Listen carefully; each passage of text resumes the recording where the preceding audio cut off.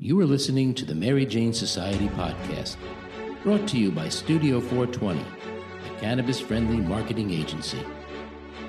Thank you for joining. I'm Pam Schmiel, and our guest today is Amy Larson. She is Chief Marketing Officer for Tilt. Amy shares her approach to marketing the numerous brands and partnerships in the Tilt portfolio. We also talk about their collaboration with the Shinnecock Indian Nation in New York, and how it may set the standards for working with other Indian nations as part of their social equity initiatives. Let's meet Amy. So thank you, Amy, for joining us today. We really appreciate it. My pleasure. Thank you for having me, Pam. Thank you. You now are the marketing director for Tilt, so you've moved positions. Well, we would love to start with, if you could just give us an overview of your background and tell us about, your new position, that would be great. Sure. No, thank you. Thank you. So I've been working in PR and marketing for a little over 20 years. I got my start actually in the tourism and hospitality industries, which was a lot of fun back, before the first economic crash in the late 2000s, but it was a really fun place to be. And then, in 2014, Colorado began adult use sales of cannabis. And really kind of my entree into the industry was through a cannabis tour company. The company itself provided tours, consumption tours, for people to dispensaries and grows in Denver. And they were looking for someone who knew the tourism industry. And it was a whole different challenge trying to have that conversation 7 years ago. But it was fun and it really opened my eyes. And then in 2015, I was working at an agency and I actually stood up and launched and built and grew our cannabis division out of that agency. It was fully integrated. So we did everything from, brand development, strategy, architecture, public relations, website, packaging. We did a little bit of everything. And then 2019, I was able to take a step away from the agency and I worked, I got to work full-time in cannabis because it was really where I decided that that's where I wanted to spend my energy. It was a fun place to be. I loved the people. I loved the challenge. I love the challenge of educating people about what we had been lied to about cannabis for so long. It's amazing. It really is as a product of the Dare generation and Just Say No, when you look back and realize how much we were lied to about it, it was frustrating. I joined Tilt in June of this year. I started as I was working in communications and operations, really working with a lot of our brand partners and our corporate development team, which I love to do. And I just finished my term as the chair of the National Cannabis Industry Association's Marketing and Advertising Committee. I worked on that committee for about 4 years, wrapped up my term as their chair in August. And then, as officially today, December 1st, I was asked to step up and take over our marketing department. So I'm excited to take on yet another challenge. Yeah, that's really exciting. So can you also just give us an overview of Tilt? Sure. So Tilt is a multi-state operator. We have we're really more at this point kind of more B2B supply chain driven as a multi-state operator. And when I say that, it's if you look at our divisions, our headquarters is actually in Phoenix, and that's where our Jupiter vaporizer hardware business is located, and we're one of the largest distributors of C-cell technology. We also have do a lot of innovation and R&D out of our headquarters in Phoenix, and then we have plant touching operations in Pennsylvania and Ohio and Massachusetts. And Pennsylvania and Ohio are really cultivation, manufacturing, distribution. And in Massachusetts, we are fully vertically integrated with 2 dispensaries now. One dispensary, we are awaiting final inspection. That's our Taunton dispensary to transition to add adult use sales. And we just opened our second dispensary in Brockton, which is outside of Boston. And we commenced sales there in early December and just began adult use sales in the last couple of weeks. So we're looking to add our third dispensary location in Massachusetts, which that's all we're allowed to add because of the limited license set up in Massachusetts. And we also just announced a partnership with the Shinnecock Indian Nation in New York. So we will be expanding into New York as that relationship matures over the next year or so. Yes, I want to definitely talk about that, the Shinnecock Nation in a minute. And so I just want to understand that Tilt has asked brand partnerships where they don't own the brand, but do they own the dispensaries, or is that a similar? No, so we own our dispensaries in Massachusetts. When we also wholesale out of our cultivation facility to other dispensaries around the state, in all three of our plant touching states. When we work with brand partners, we partner with brands that are established in other markets and are looking to expand into the markets that we work in. So it's very much a kind of a licensing situation. So if we work with Old Pal, or we do work with Old Pal out of California, we adhere to their SOPs, and we utilize our flower, our manufacturing, our team, and then we wholesale their products to other dispensaries. So we've set that up very successfully with Her Highness and Old Pal and Arrow brands. And we've announced 1906, and we're getting ready to launch those brands in our markets as well. Okay, so basically, if they want to go into other states, you use your cultivation and manufacturing facilities to produce their product. Yes, they come to those states operating under our license. I get it. Okay, that's nothing's easy in cannabis, right? Right. No, definitely not. But I do see a lot of people now doing that method, but really just going to the growers. But you're bigger than just a grower facility. Yep. Obviously, you have more to offer them.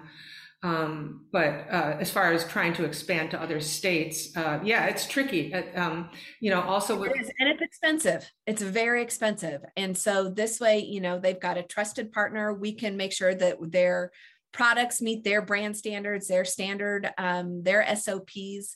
Customers, will know what they're getting when they open that package. It's a much easier, quicker way to market for some of these brands, and to go in, apply for a license, get a license, set up your own, cultivation, manufacturing, processing. And we've been incredibly successful, and our partners are amazing. And it's definitely one of our growth strategies moving forward. Right. Because there's still so many states and so many brands that you could bring in just to even the few states that you have. Yeah. And then also, do you produce and manufacture your own product line? We absolutely do. So in Pennsylvania, the product lines are under the Standard Farms brand.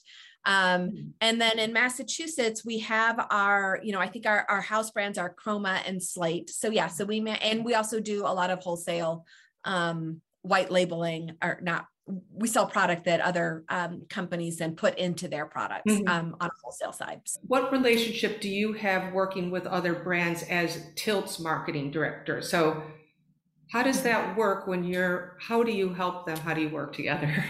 No, absolutely. And it's one of the things I love. And one of the, as a marketing person, as a branding person, being able to maintain control of your brand, and making sure that, people are talking about it the way you want them to talk about it, and are selling it the way you want them to sell it, is really, it's really critically important for those of us who kind of, understand that importance. And so when we work with brands like that, they come into the markets and they maintain, their own marketing teams. They hire their own brand ambassadors. We will co-op with them a lot on social media, on pop-ups, on, things that we can, but they really get to maintain the authenticity and control of their brand in that market, so they can maintain control of that messaging.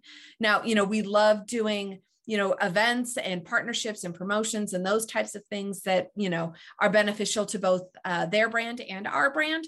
But really, we let them maintain control of their marketing. Okay. Does Tilt buy dispensaries to support the brands? Is that part of it, or it's not even a thought why they're doing that? Like, not right now. And they know, that, we have, in the states that we wholesale, in Ohio and in Pennsylvania, they know that, we have an existing wholesale sales team in place that has reach into the majority of the dispensaries in those markets. So it's not that we own those dispensaries, it's that we have relationships, very long established relationships from being in that community that then will help get their products onto shelves throughout the market. In Massachusetts, of course, they get to benefit both ways, one from our wholesale team, but then also from being on the shelves of our dispensaries.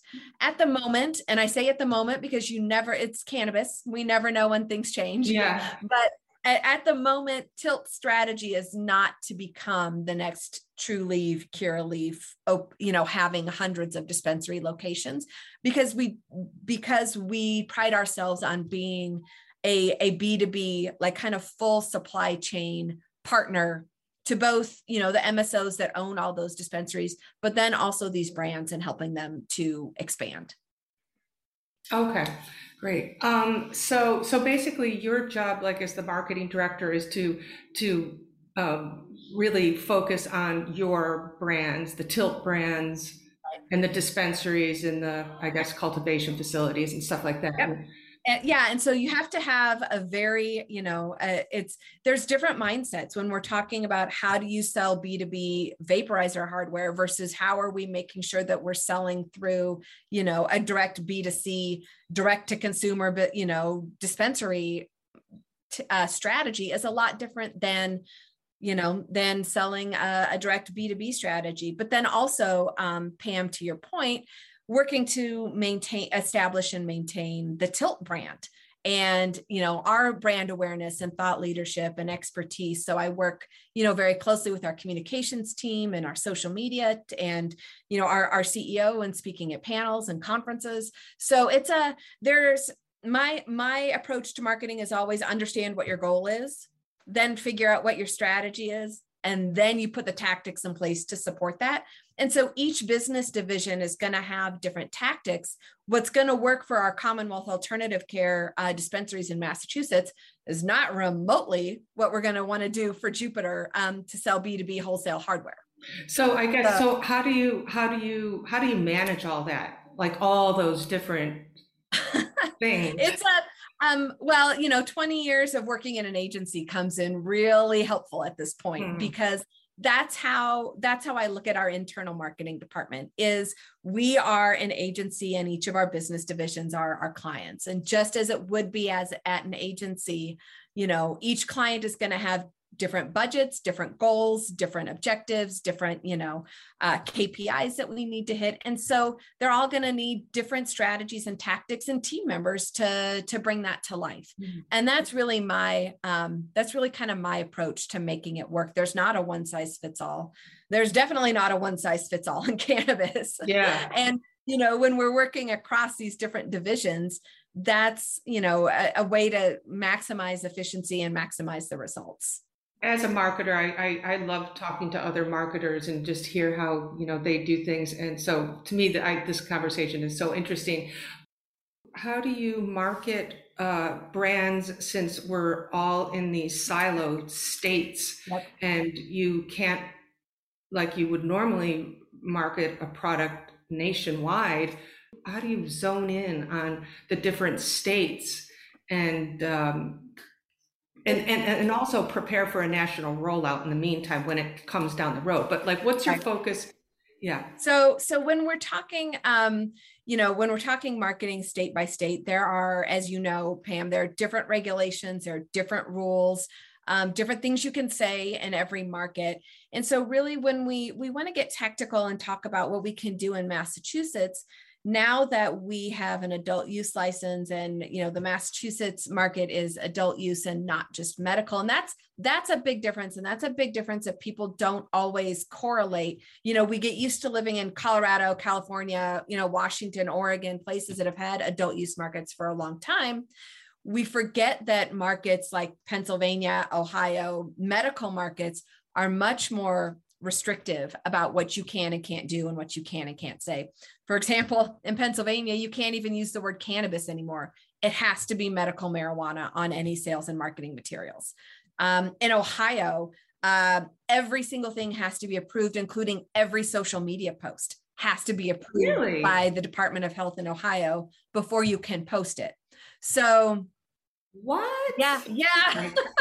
So you have to submit every social media post? Yep. For Ohio. That's impossible. Yeah. It really kind of, it kind of ties your hands, but it also, it makes you realize where you need to invest in your team, right? If you're going to have to submit every single, social media post to the Department of Health in Ohio to get approved, then you better have a pretty deep social media team who can create that content, have enough content in the queue that you're waiting for some to get approved. And then you've got more ready to come in and get approved.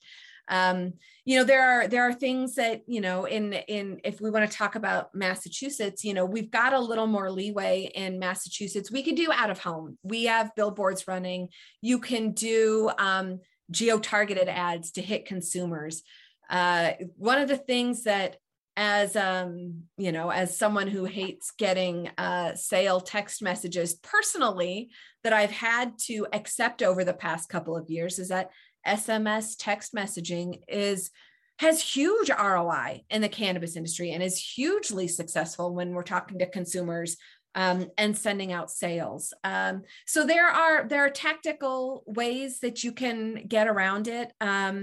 When I, talk, generically about marketing tactics, speaking on other panels and presentations, is, we're so ingrained that everything has to be digital and trackable. And there are a lot of platforms out there now that have made that a lot easier.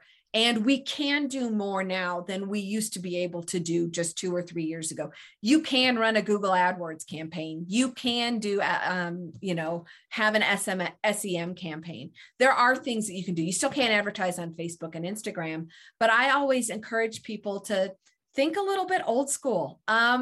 Radio. People are in their cars. I know here in Denver, some of the hip hop stations, if you'll hear ads for dispensaries running, between 9 a.m. and 3 p.m. because they can guarantee that most of their audience is going to be over 21 at that point because everybody else is in school. Right. Right. So, we also I've heard great success from people doing direct mailers, which is totally old school.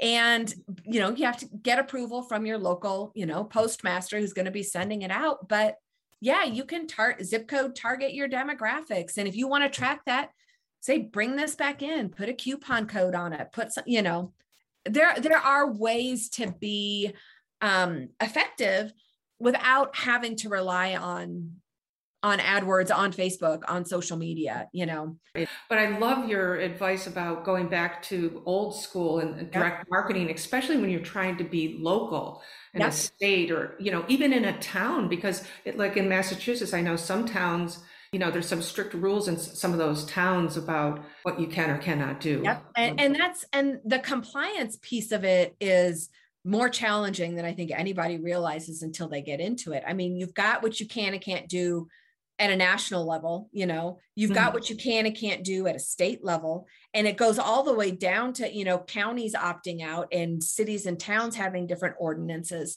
Right. Here in Colorado, people are shocked when I say this, we have one of the oldest adult use markets. Less than half of the counties in the state actually have either medical or adult use retail sales. The county that I live in, one of the biggest counties in the state, is a dry county. I have to drive 5 miles up the road into a different county. And guess who gets my tax dollars? Yeah. Oh, please. I mean, that's a whole different conversation. Yeah, that's a whole different conversation. But it's, the fact that, it's still very much a local level approval, local level, restriction industry that, there's so many layers of compliance that you have to play within, but there are ways to do it. There are ways. And when you were mentioning geo-targeted ads, you could trick Google ads, but how about just programmatic advertising instead of doing the Google ads? Like, Yep. is You can do programmatic ads. That's what I was saying. There are platforms out there now. oh, And there are providers out there now, a couple of the biggest ones that, I've known and have worked with. One is called Surfside, one is called SafeReach. They both offer, programmatic ads that are that you can target different consumers, but it's geo-targeted. You can make sure that they're 21 plus. You can serve up programmatic ads that way.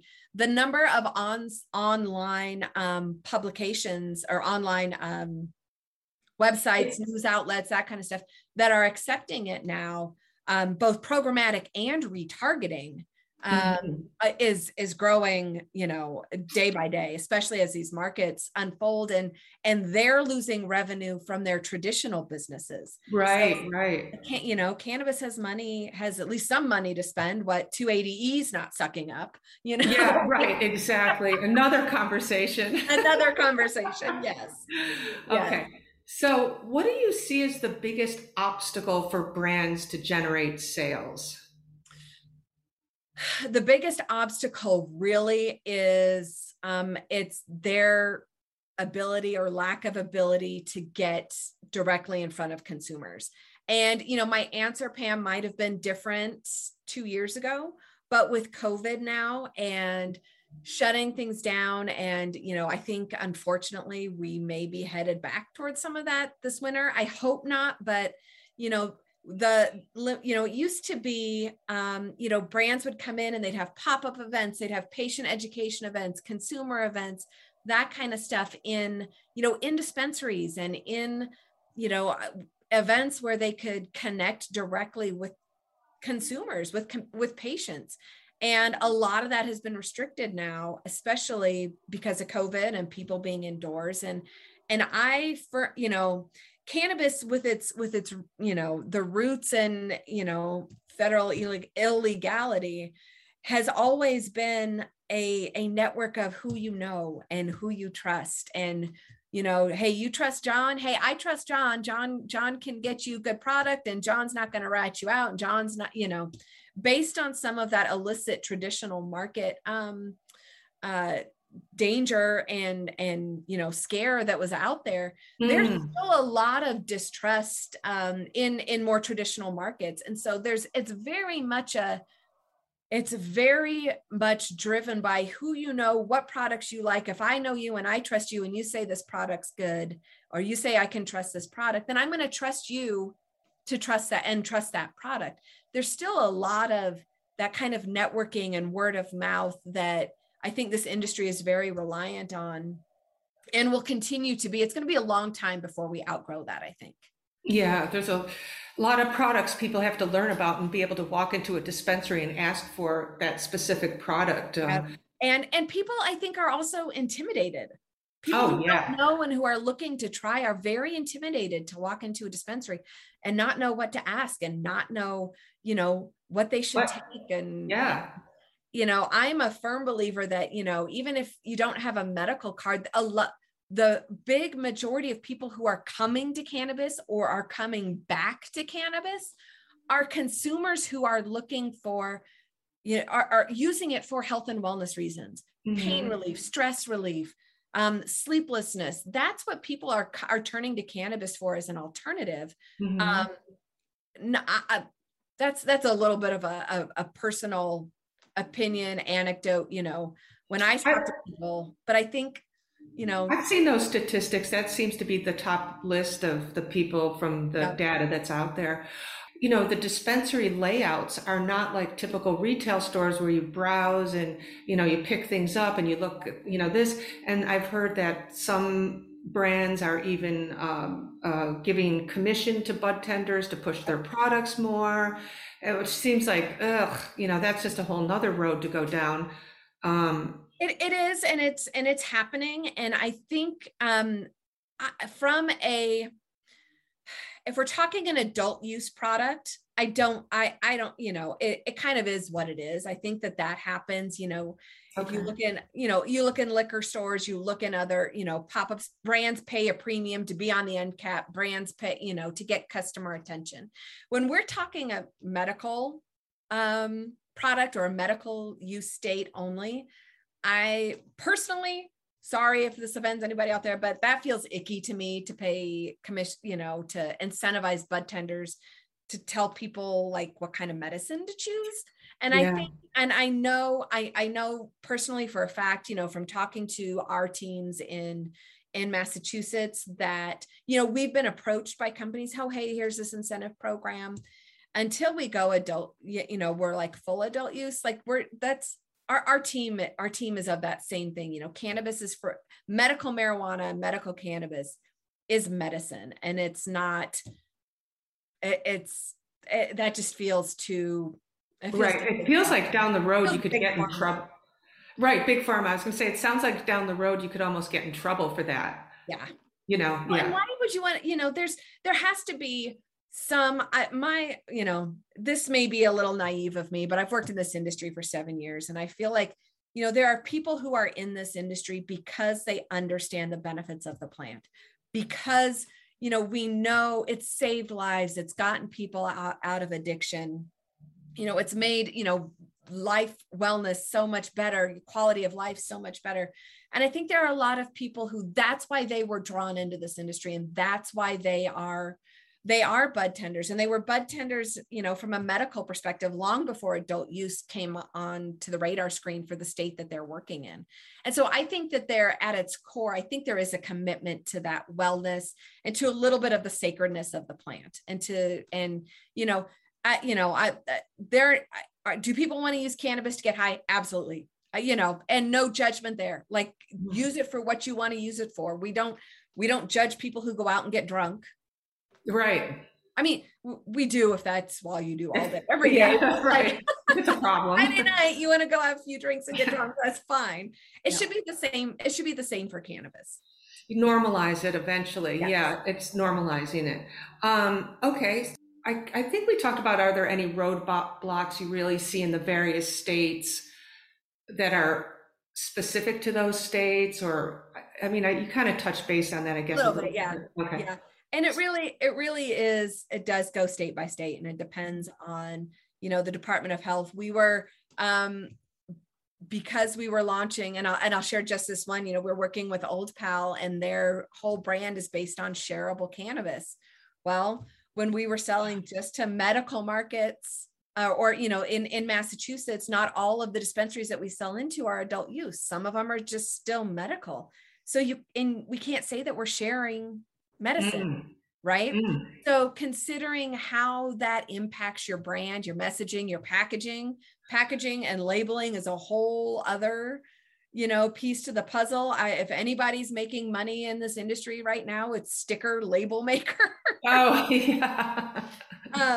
Yeah. But, so there's some of those types of considerations. And then, as brands do look to expand, they should know what form factors are allowed in the states that they're looking to expand into. Like Ohio, I think you can have a dissolvable tablet now, but you can't have a swallowable tablet, and it's different than a pill or a cap.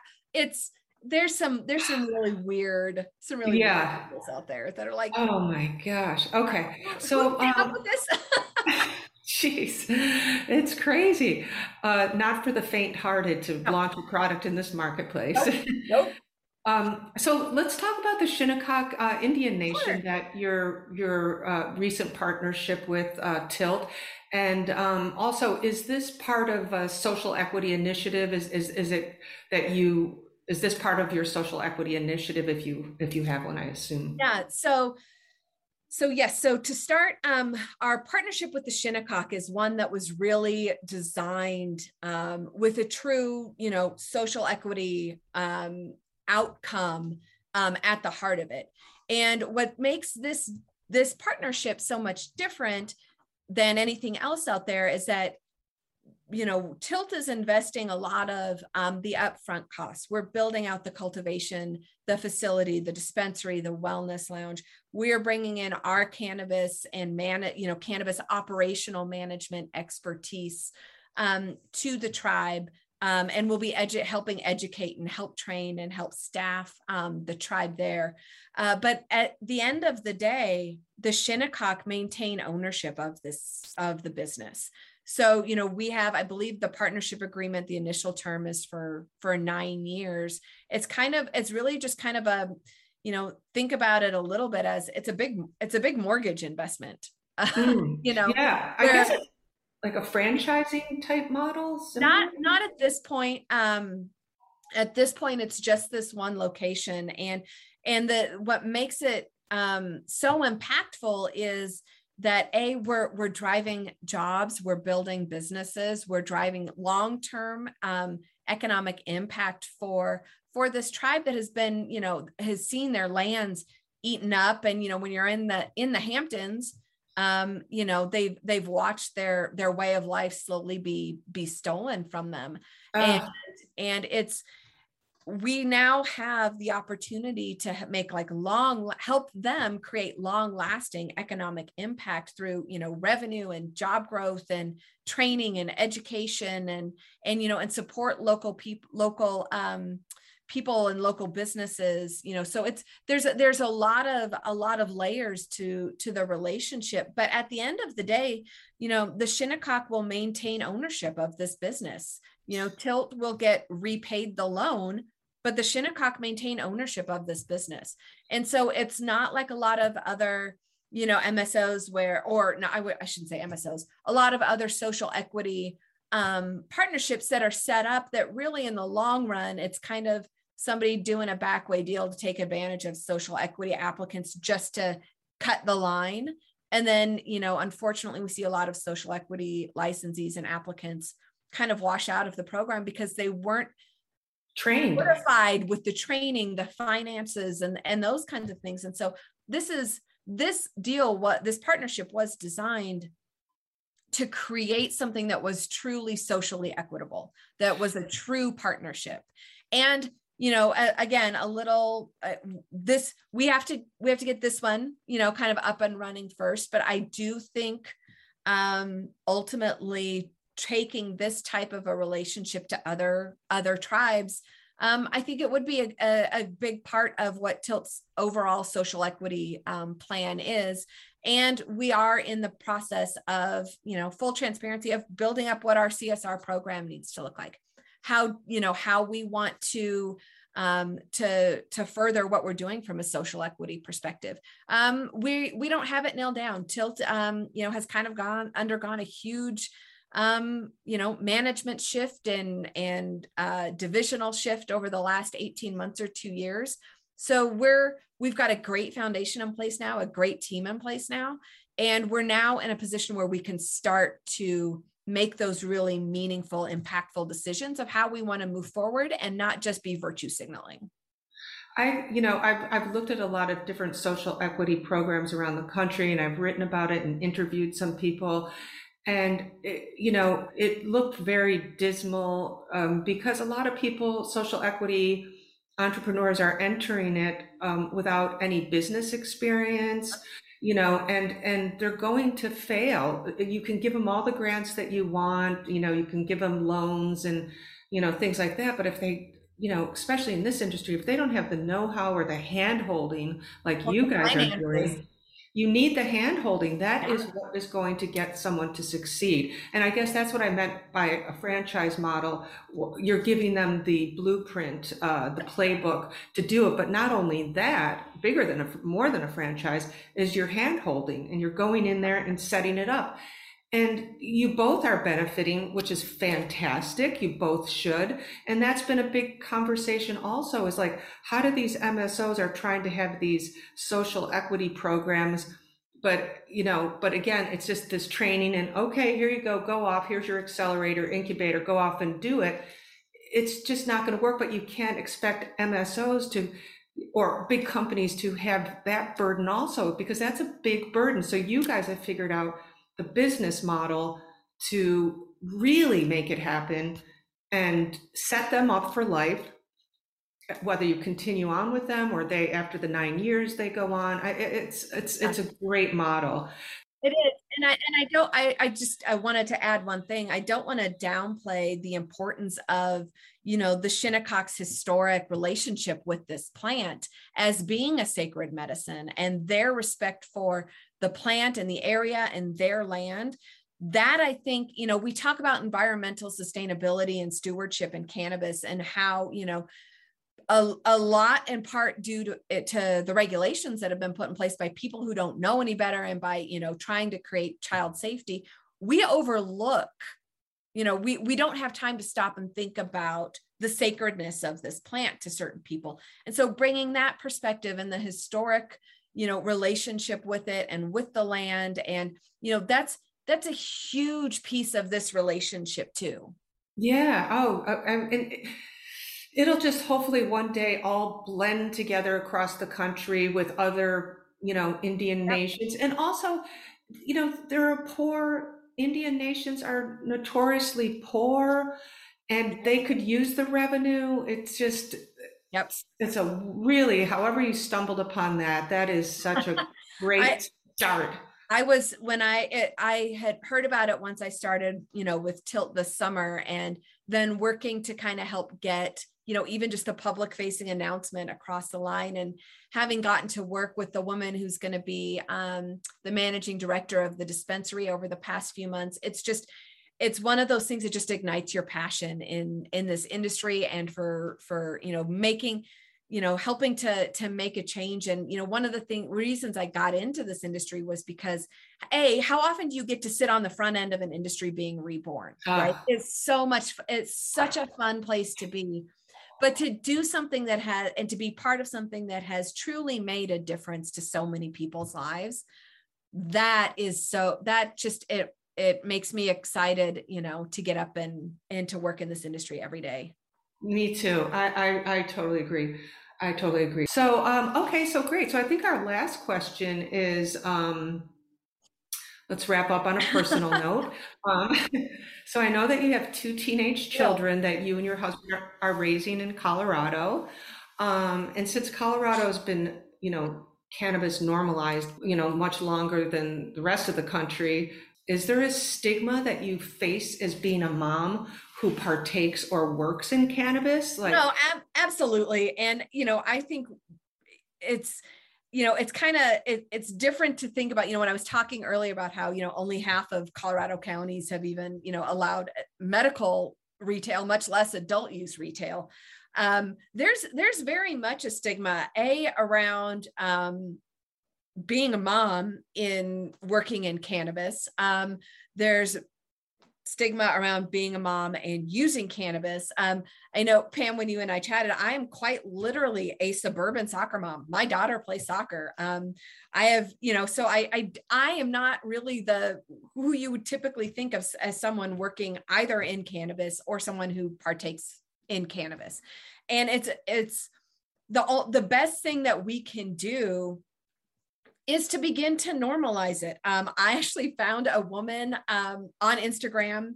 Anybody who's listening, you want to go find her merch. Her Instagram handle is Blunt Blowin' Mama, and I wear her shirts to all of the conferences that I go to. And it's the one I had. I was just at. I just came back from MJ BizCon and MJ Unpacked, and it was moms who smoke weed get shit done. And really, and the looks that you get, and the people who are like, it really, I wear it to bring attention to the fact that, no, I don't look like your typical cannabis mom. I don't, I'm sorry. White, blonde hair, suburban soccer mom. I don't. Well, and let's add this piece to it, Pam. My husband's a police officer. That's funny. So you want to talk about the think about that combination of stigma that runs, that we work with. It is what it is, but right. And it's really funny. Everybody he works with knows the industry that I work in. They joke and call me the drug czar. And I'm like, you guys, I'm on the wrong end of the plant. I have a brown thumb. But it's funny to me, like whenever I wear any kind of hat or shirt, and even if it's not as in your face as moms who smoke weed get shit done, you get looks, you get a lot of dirty looks from people that I use cannabis, which is a much healthier way to de-stress, eliminate pain relief, or eliminate pain, get some sleep at night. We're getting there, but yes, there's definitely still a lot of stigma out there. So if that's happening in Colorado, which has been normalized for so long, it seems normal there. Can you imagine what other? When I go visit family in Kansas, and that's when I say, those of us who've lived in states where it's been legalized for years, or have, take it a step further, have worked in this industry, we're used to seeing it. We very much take for granted that everybody has done the research and knows what we know and feels the same way about it. And even as we see more states come online from a medical perspective or adult use, people, will vote for it, but a lot of times people vote for it because they see the tax dollar implications, not necessarily because they've educated themselves on the benefits of cannabis. So there's still a lot of stigma to overcome. And the best way to do it is to talk about it and to normalize it and, and to get out there.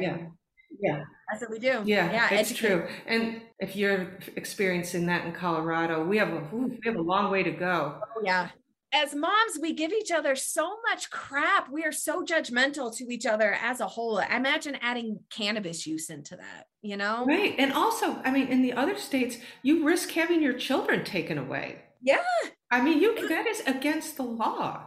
You could, that is a risk. It still seems like you have to be a little careful, even in the legal states, because you never know which nosy Karen is gonna file a complaint. Right, exactly.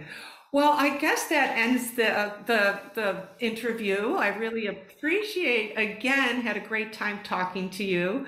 Wish you the best of luck. I think you have an exciting job and an exciting company, and I especially love this new business format for your social equity. I think that's going to roll out, and you're going to make a big impact on the Indian nations across the United States. I really believe that, because that's the solution to helping people get off the ground. So thank you so much again. Happy to be on sometime again in the future as things change, and perfect. And always happy to chat with you. So thank you so much, Pam. Thanks, Amy. Okay, talk to you soon. Okay, sounds good. Okay, bye. Bye.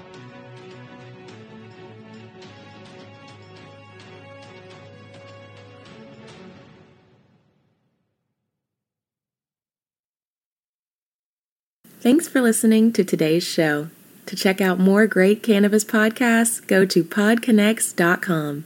Here's a preview of one of our other shows. Season 1 of Dope History is now available at dopehistory.com. Dope History weaves you through the lives of those who have been touched by cannabis or have had an influence on the events that shaped our laws or relationships with this plant. You'll hear tales from Frenchie Cannoli, Keith Strop, Eddie Lepp, Tom Alexander, Ed Rosenthal, Wolf Seagal, Jorge Cervantes, and Tommy Chong. Available now at dopehistory.com.